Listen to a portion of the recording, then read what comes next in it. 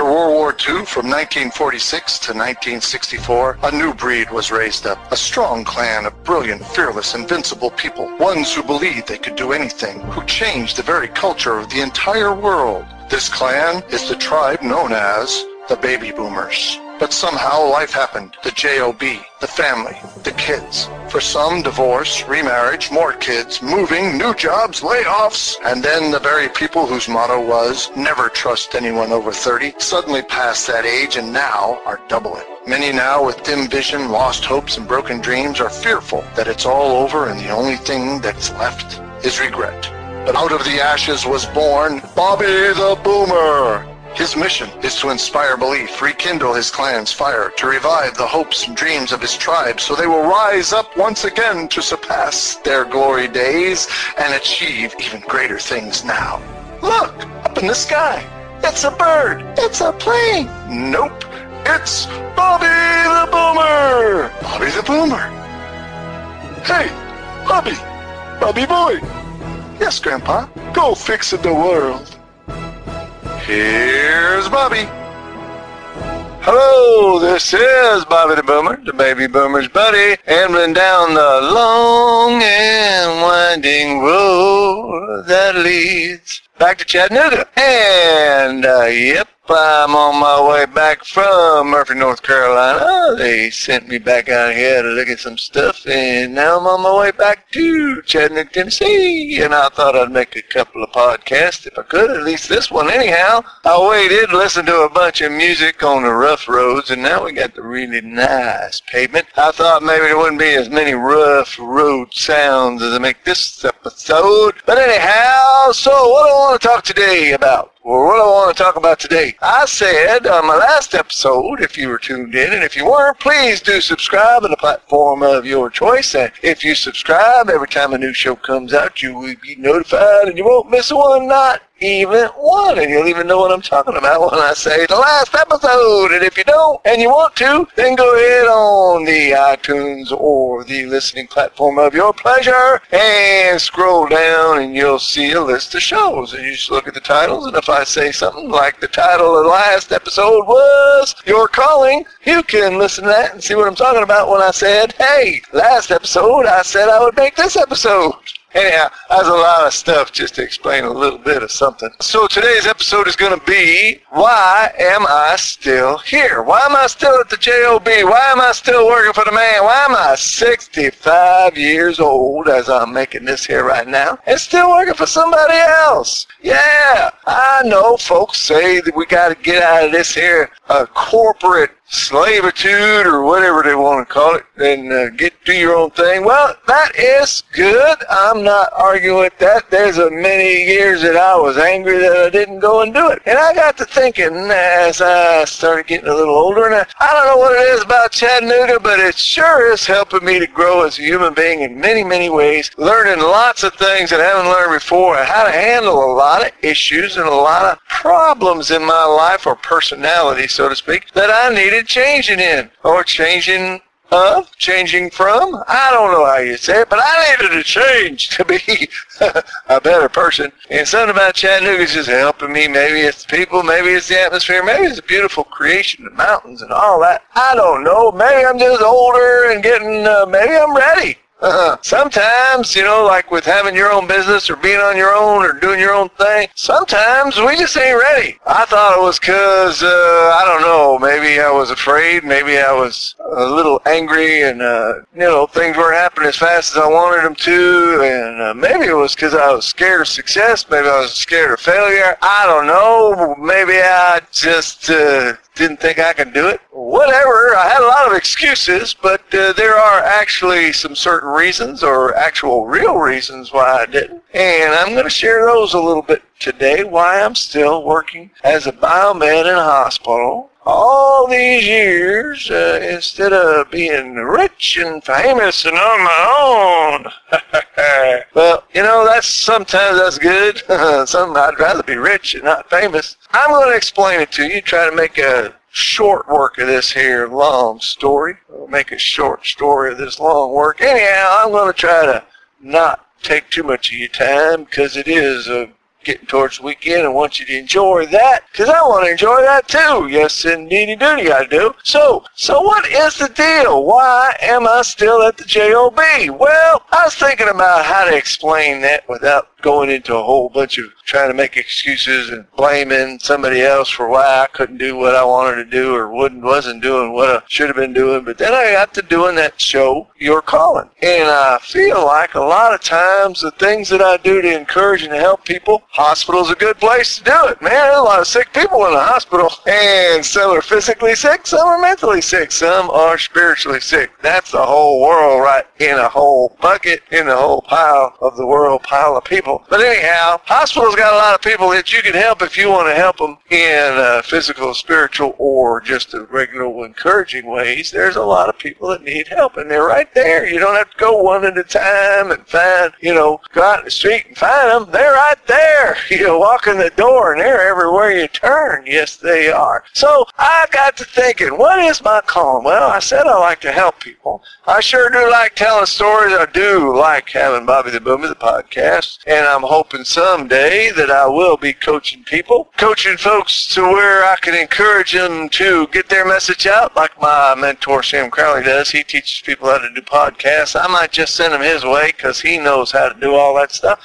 And I'm just not really wanting to teach people how to do podcasts. I can teach you or encourage you to have one and why it's a good reason, and then I can point you to either Sam Crowley or other folks that know the technical stuff and how to do that and all that there stuff like that there stuff. But I like to do that or encourage you to go for your goal, your dream, your passion, whatever it is. Whether it's even working for the man or doing something completely different for somebody else or for yourself. I'd like to be doing that full time. I sure would. But for now, I got to thinking about that. There was a Star Trek movie when old Spock, he died, and he got shot out of the old shuttle or whatever, torpedo bay, and he got reborn. I think it was the Genesis Project or something like that. I'm not sure. I'm not up to, I like Star Trek, but I'm not like memorizing all the shows and everything. But anyhow, at one point, him and Dr. Spock was talking, well, Dr. Spock wasn't talking to himself. So Spock was dying, and he was in an isolation room there at the glass, so everybody else would be safe, or so he'd be safe from them, or whatever, however that goes, an isolation place. And Doc McCoy was there talking to him, and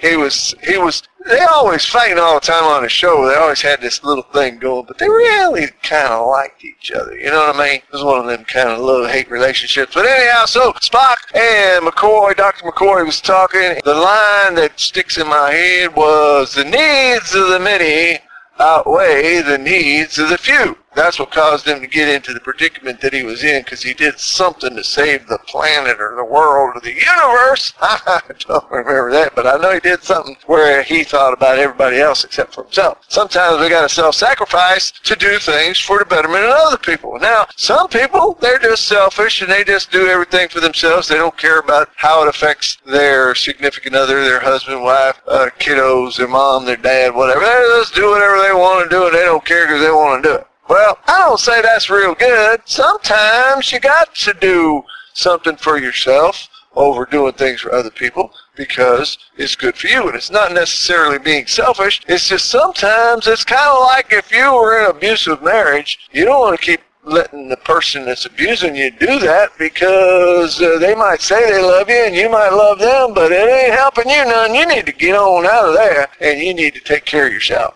Get what I mean? So that, I'm not saying you should never ever go out on your own. I'm not saying if you do go out on your own that you're being selfish. No, I am not saying that at all. I am saying that sometimes that's just the way it should be. But then again, sometimes you got to weigh out the needs of the many as opposed to the needs of the few or you. And you got to figure out, well, let's see, if I go out here and do my thing and don't get successful or fail or lose a lot of money, and that's going to affect my family because I won't be able to pay the rent, won't be able to pay the electric bill, we're going to be in the dark, we won't have any food, but I'll be doing my dream. Yeah. That's not a good idea. And sometimes you say, well, I don't particularly like this here job, but it's a good job and it pays pretty well and it's taking care of my family and I want to take care of my family. So you got to think about that. You weigh those things out. And sometimes you got to think, well,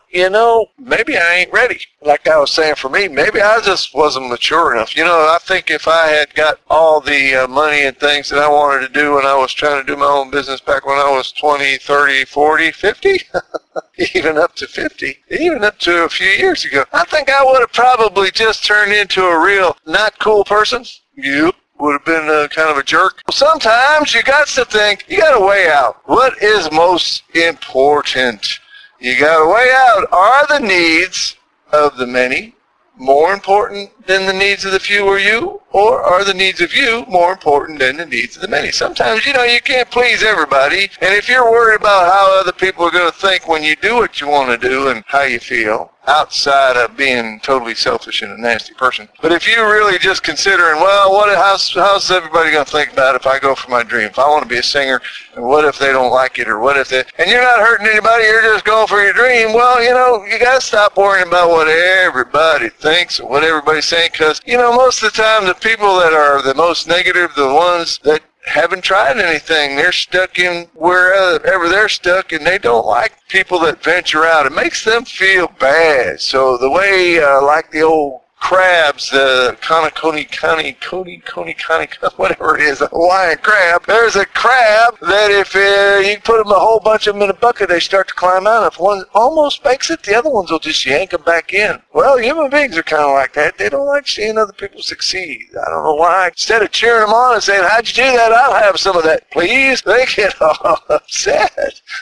So don't worry about it if you want to go for your thing and people are critical to you. But on the other hand, don't also let the people that have figured out how to break free and are doing their own thing, don't let them make you feel bad by constantly saying you're a slave and you're stupid and you're working for yourself or whatever negative things they say, trying to guilt you. Don't feel guilty if you are in a place where you just can't get free from it right away. And it might also be, in my case, what I figured out, you know what? I do like helping people.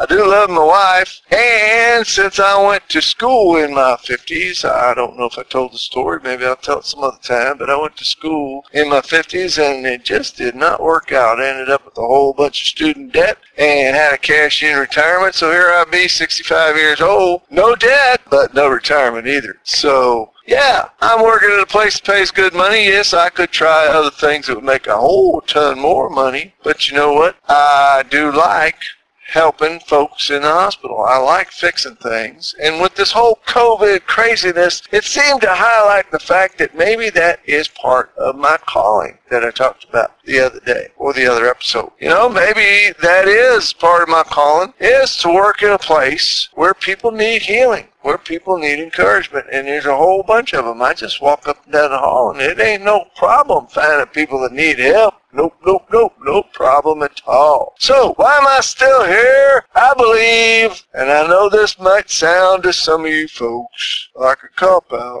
but I believe this is where the Lord would have me to be for right now. Now, I've asked, I remember in the Bible, Paul had some kind of affliction or some kind of trouble that he talked about. People speculate on what it was. I ain't going to do that today or any other day for right now. But he asked God, I asked God 3 times to release me from this. And God finally said, my grace is sufficient. So he said no. He said, deal with it. So basically, I've asked God to get me out of here. Get me out of here. But for whatever reason, I have been here, I'd say stuck in my old days with old language of here I am stuck. But I don't think of it as stuck now, because I look at the higher purpose and the higher calling of how many people I've been able to encourage, how many people I've prayed for, how many people I have actually helped to feel better physically, spiritually, and mentally. And sometimes I just see just an encouraging word. I see how their whole countenance of the face, they go from down in the dumps, gloomy, doomy, and all of a sudden they're really happy and smiling and feeling good. So I think that's part of my purpose. I think I am doing a good thing. I think I'm helping my family. I think I'm going down maybe to what some would say too safe of a place. But I don't know, because things can happen where you could lose your job in a second. Yes, you can. But entrepreneurs a little tougher because you got to go without. Sometimes you get a big good month or a good week and then a no week at all. And that's very stressful. Some of us ain't ready for that. So please don't be hating on me for that if you are. And if you are, well, God bless you. God bless your heart, like they say down here in Chattanooga. And I just move on with my own thing, because what you think of me ain't none of my business. I'm just going to be about my business. Going to be about my Father's business, and I'm going to be doing what I feel I'm called to do for right now. That's why I'm still here working at a job.